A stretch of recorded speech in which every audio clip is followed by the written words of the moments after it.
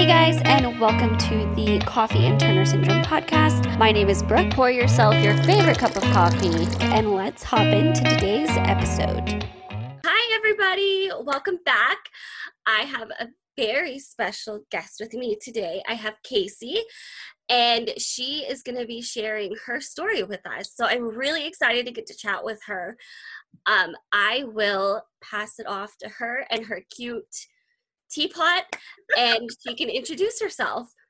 Yes, I've been all ready to have some warm beverages with you. And so my journey started at 9 years old.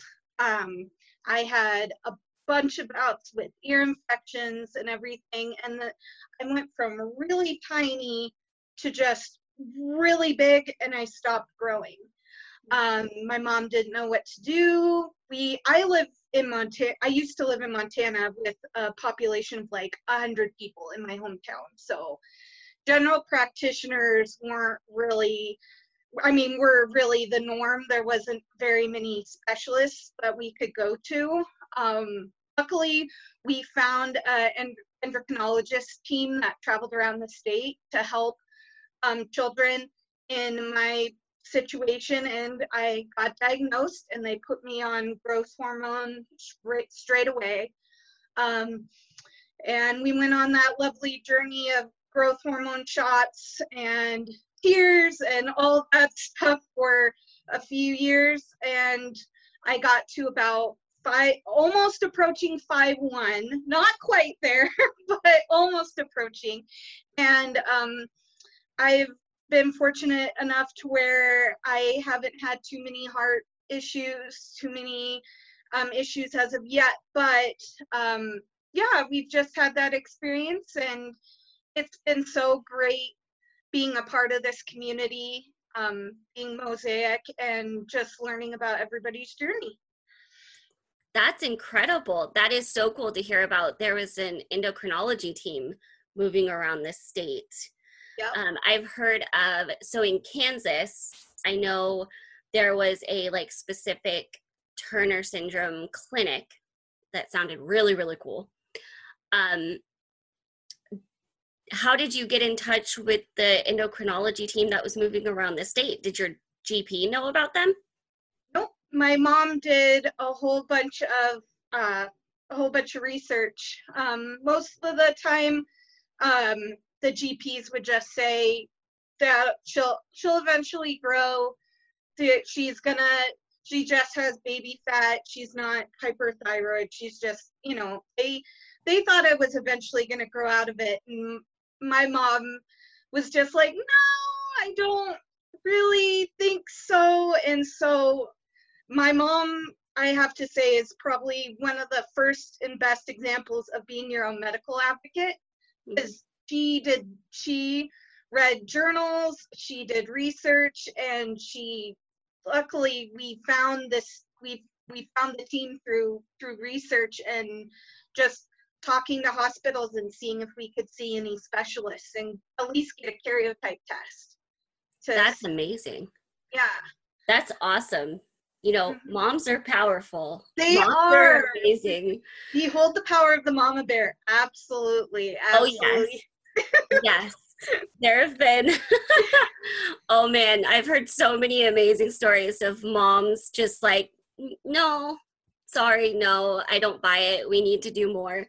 Mm-hmm. And especially as a 9-year-old, she was so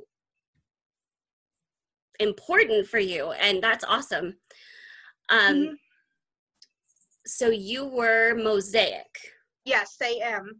I have 3 normal legs on my chromosome, on my second X, and a itty bitty one.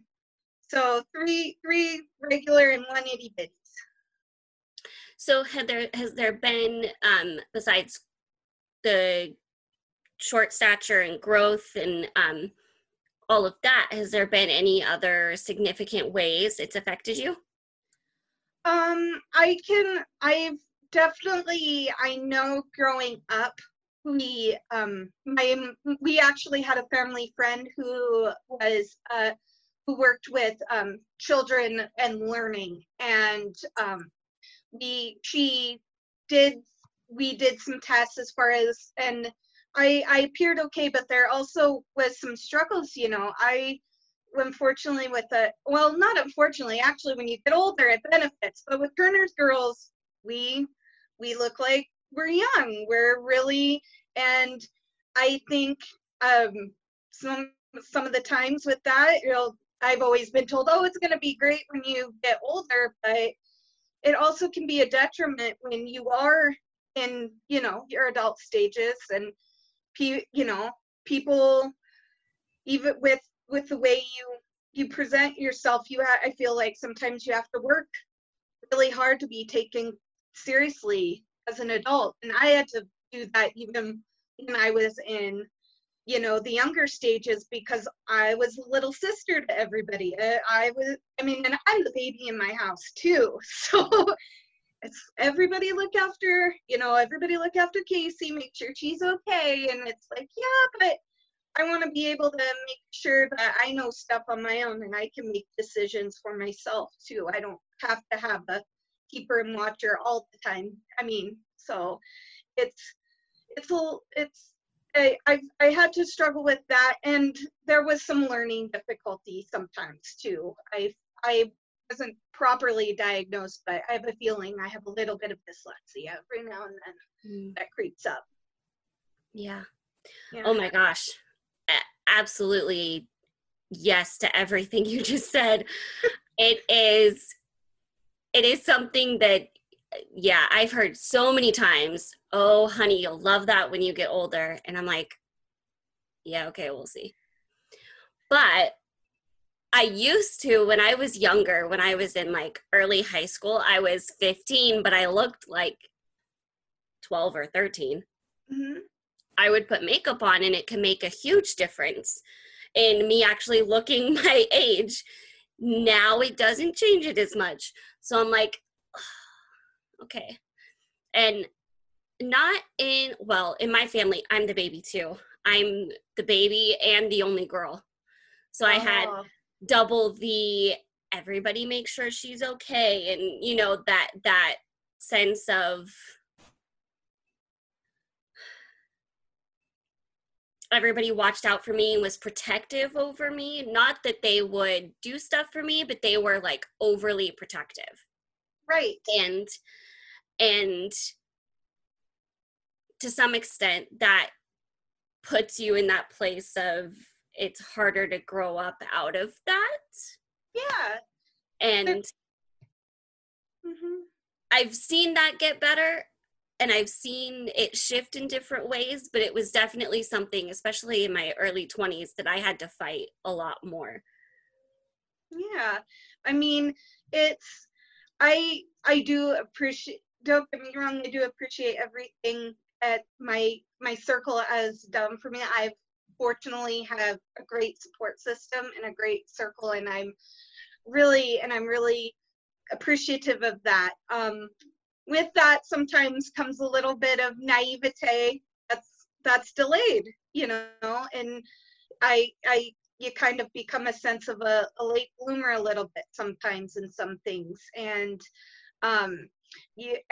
so with that, I feel like being Turners and having just have those issues, I feel like I'm extremely fortunate on that spectrum. I hear, especially with the heart and the kidneys, and I totally am just sending all the good vibes to everybody who's dealing with that, because that's a long road, and I do acknowledge I'm super fortunate in that aspect of things. Yeah, it's a dose of reality every time I see another post on Facebook, is usually where I end up seeing it, that somebody else not just is having heart issues, but passed away from a dissection or during the surgery, stuff like that. It's very, very overwhelming and humbling. So I am curious, you talked about your mom doing research. Mm-hmm. What was her biggest source of researching she would do? Was it all online? This was in the 90s. I'm 36, which again, we say with the age. I remember people, this 20-year-old girl I was working with, this is just a side story. She was like, oh, people our age. And I go, yeah, people our age. So she had to do reading reading the journals, going to the doctors, getting actual, we had pamphlets and reading materials, like you would not believe, just papers bracketed and stacked around for reading for quite a while there until I got diagnosed. I definitely remember that. That's incredible. So how do you know what her strategy was for how she would share that information with you? Did she just share it as she learned it, or was there a way she was sharing it with you as she figured it out to kind of help you navigate that at such a young age? I don't remember us actually like sitting down and having a talk about it. I just remember there was a lot of self-esteem issues with me growing, especially with the huge body change between 8 and 9. Like I went from a tiny little stick to just like I was bigger, and kids, they can be honest and sometimes not the nicest ways. And I got teased a lot. And what happened basically was whenever I would come to her with that of why can't I be like I was, or why are people teasing me, stuff like that, she would just, from what I remember, because this has been a while, but from what I remember, we would just say, well, like we're working on some. I understand that I understand that you're not feeling good, and that this is you're not feeling comfortable in your body, and that's something different. And we're working on figuring out exactly what that is.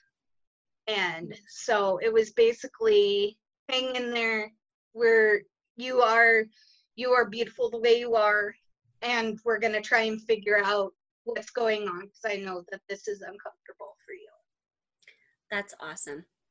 Yeah. So as you've gone through finding out and everything, what do you feel like has been the biggest way it's impacted your life? I mean, there's like I've had to, as far as being short, you always have those battles. Actually, watching Brick TV, I laughed myself so much with your driving episode. Oh, yeah. It just took me back to my struggles with driving and my anxiety with space. I try my best not to be like the most classiest person, but there is space things. Sometimes I don't approximate exactly where, while I'm holding a cup, where to put my cup down. I have to sometimes focus on that if I'm not paying attention. Or with driving, cars in front of you, space equivalents to things. So, and then like with the learning a little bit too, there were some things where I feel like I had to learn patience with myself, and like understanding that I don't have to be fast at everything. Slow is just as good as fast, and slowing down has been a really big learning experience for me. Yeah. And, yeah. That's awesome. Yeah. So driving is an interesting one. I don't think I even noticed I didn't feel confident with spatial awareness until I started driving. I knew I was klutzy. I knew I was like very, very clumsy, but I had no clue. I guess I would have moments, but I didn't really notice it until then. So things like adjusting the seat, things like making really tight turns or something. Um, it got interesting in the beginning. Yeah, that's an interesting one.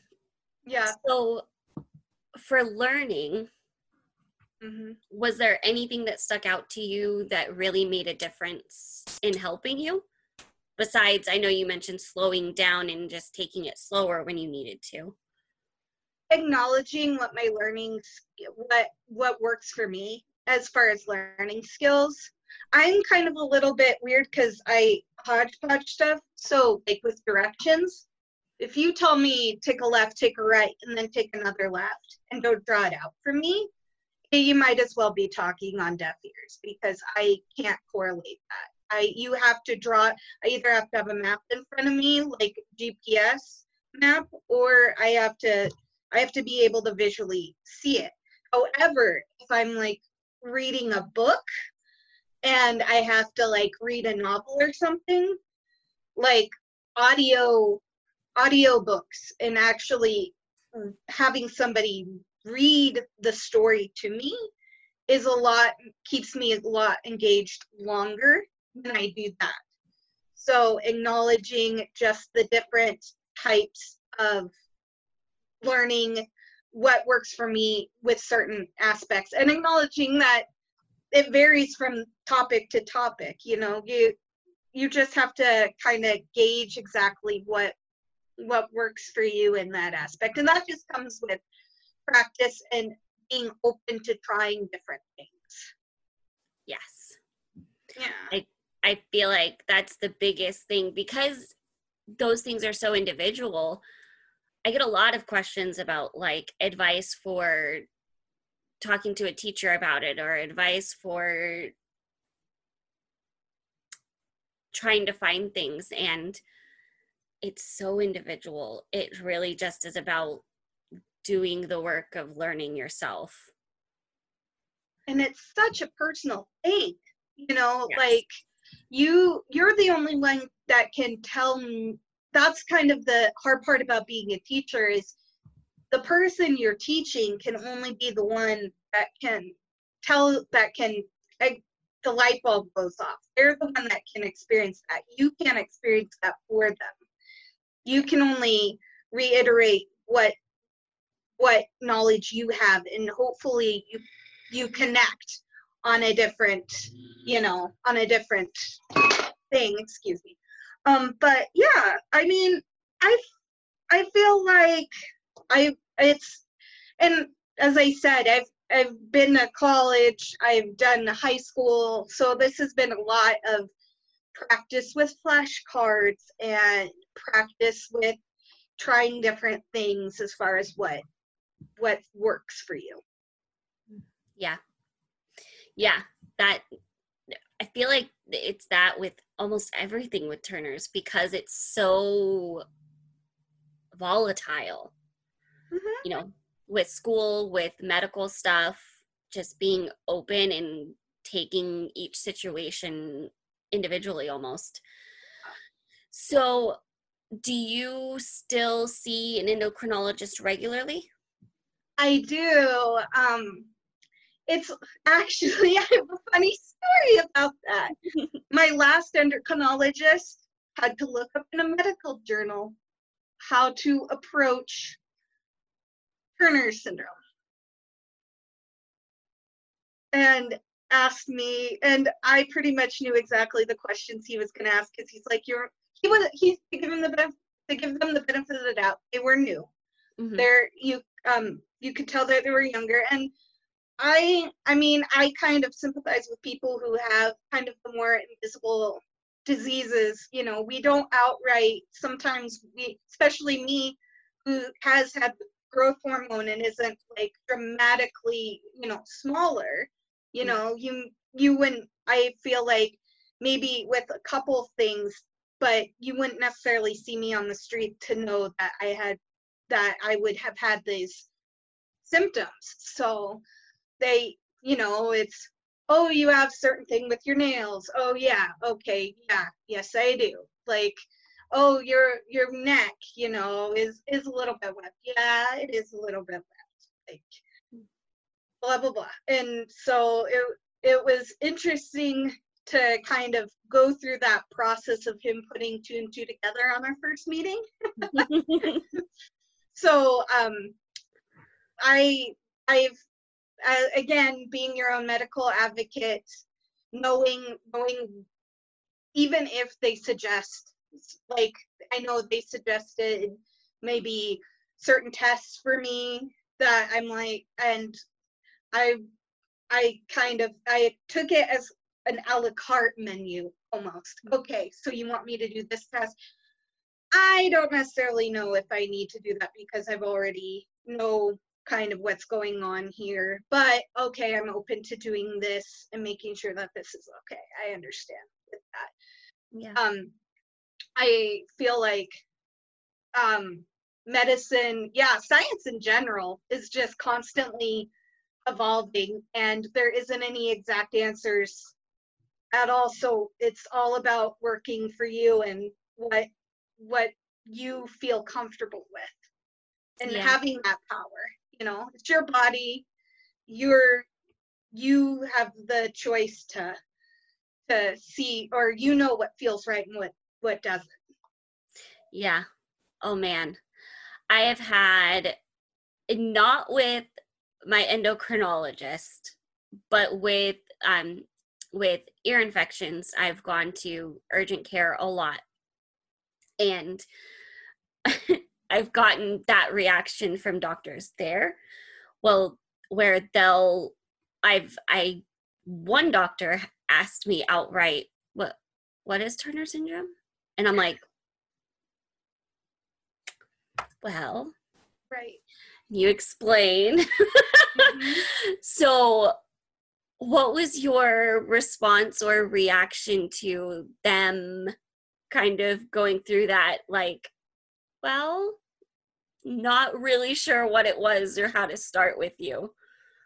I mean, I've had people ask me questions throughout my life and I feel like it's just in a sense, it's just a sense of patience. Like, okay, let them go through. I knew with my interaction at that time, it was just, okay, let them do the checkbox in their head because that's what they're doing. They're making sure that they've covered everything that might be of concern. That's their job as a doctor. That's good. Okay.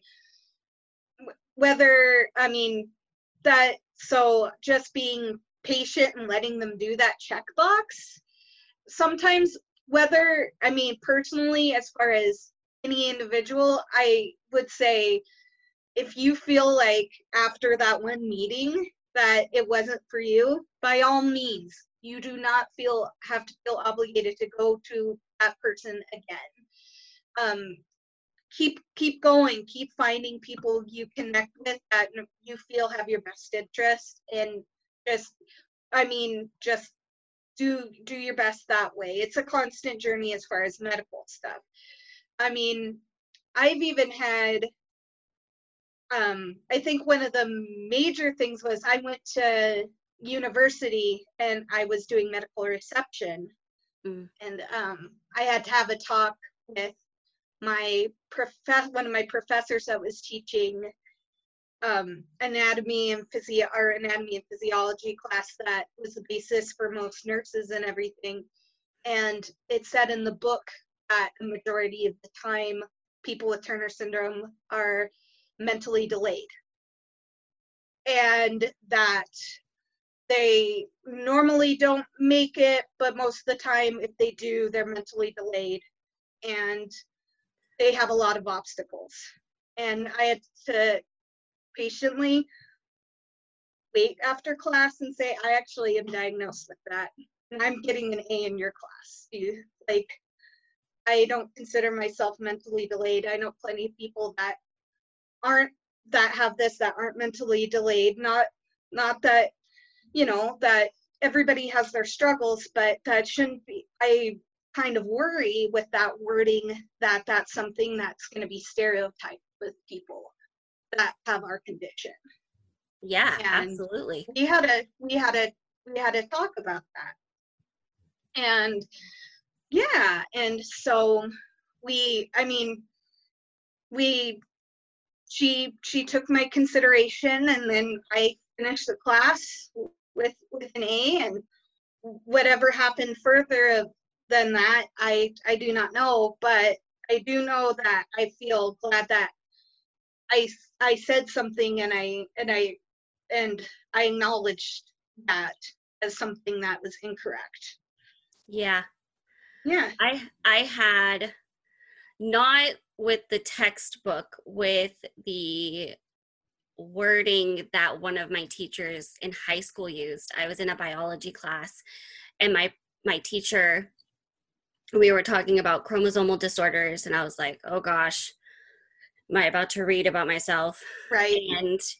And she was talking about Down syndrome to start, and so she was talking about them, the Down syndrome is extra chromosomes. Mm-hmm.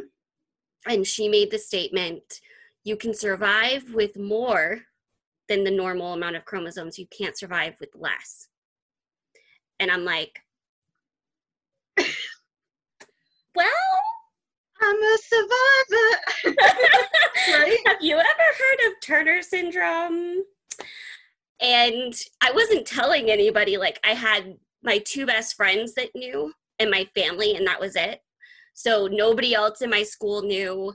I wasn't about to say it in front of my class, but I just said, have you ever heard of it? And she said, yes. And I'm like, okay.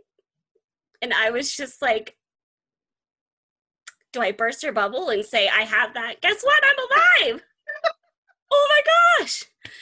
It almost feels like the same experience with the doctor, but doctor's a little more intensely like, what? Right. It's, oh man. Yeah. Yeah. It's a crazy experience to have those moments. It does. Yeah. Yeah. And you like to, and I kind of wonder what happened before modern medicine.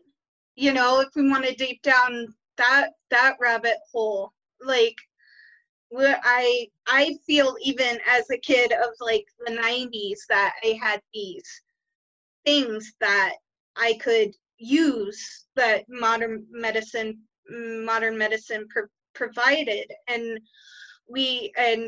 so there are people that I feel like that above all odds we survive, and and I like to think thrive, do our best to thrive in this world. And I think having this is definitely, I like to reiterate again, like a sense of patience with other people as far as trying to understand something that they don't have, that's not apparent all the time to people in this world.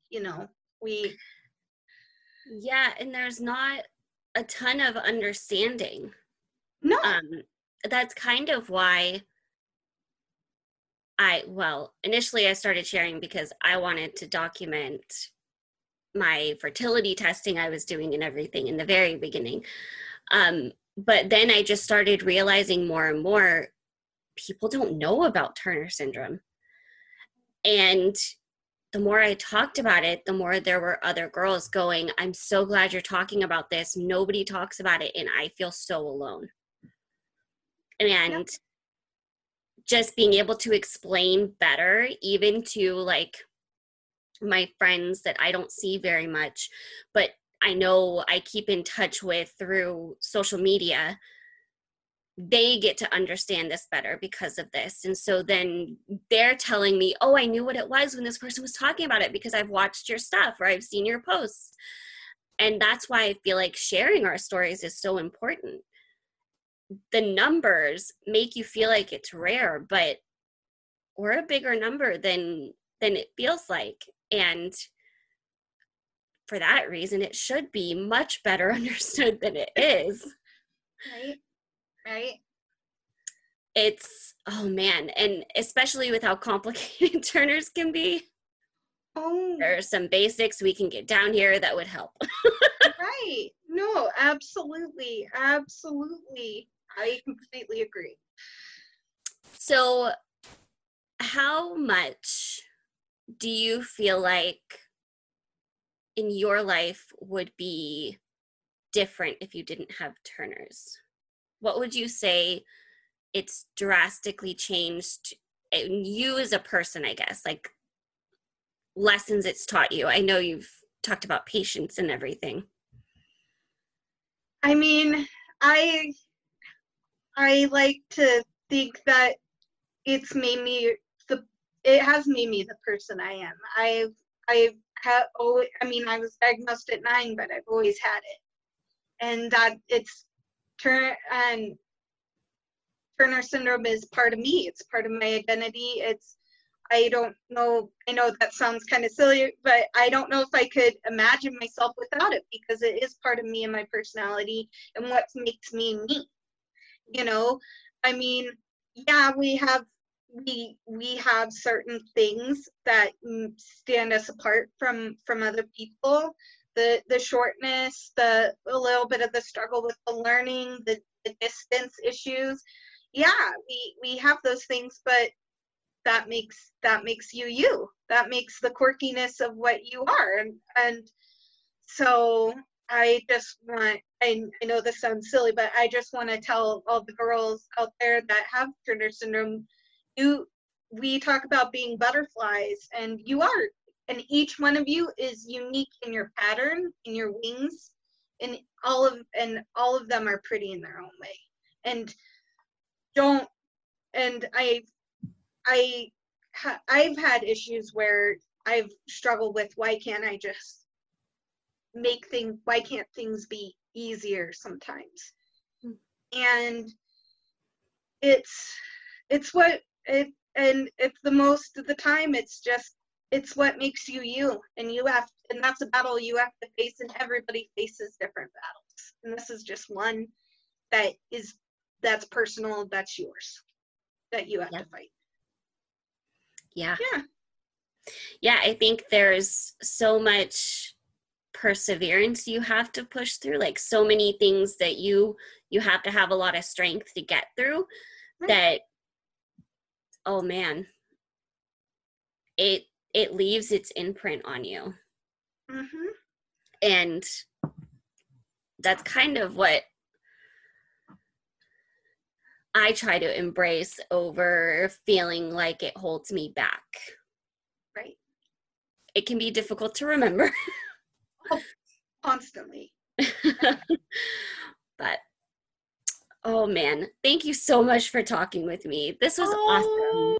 I am so absolutely ecstatic that we got to get together and I got to actually talk with you. I just feel like I feel like YouTube buddies. Like, I watch you on TV and I'm like, oh, we're such good.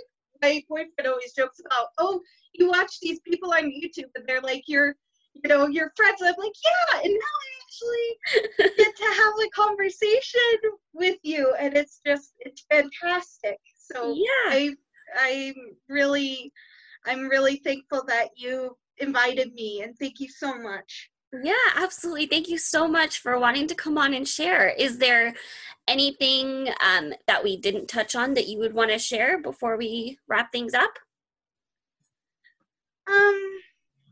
I would just say that I love our sisterhood, and I am super thankful for everybody out there listening and keeping our hearts and minds open. And thank you so much. Yeah. Okay, well, have a great rest of your day. You too. Thank you so much. Bye. Bye. Thank you so much for listening to this episode of Coffee and Turner Syndrome. If you would like to support the podcast, I do have listener support set up on Anchor. And if you'd like to leave me a voice message, I would love to hear from you. Don't forget, you can find the video version of this podcast on my YouTube channel at youtube.com/BrookeTV. Make sure you're subscribed so you see when the next one comes out. And I will see you guys in the next episode.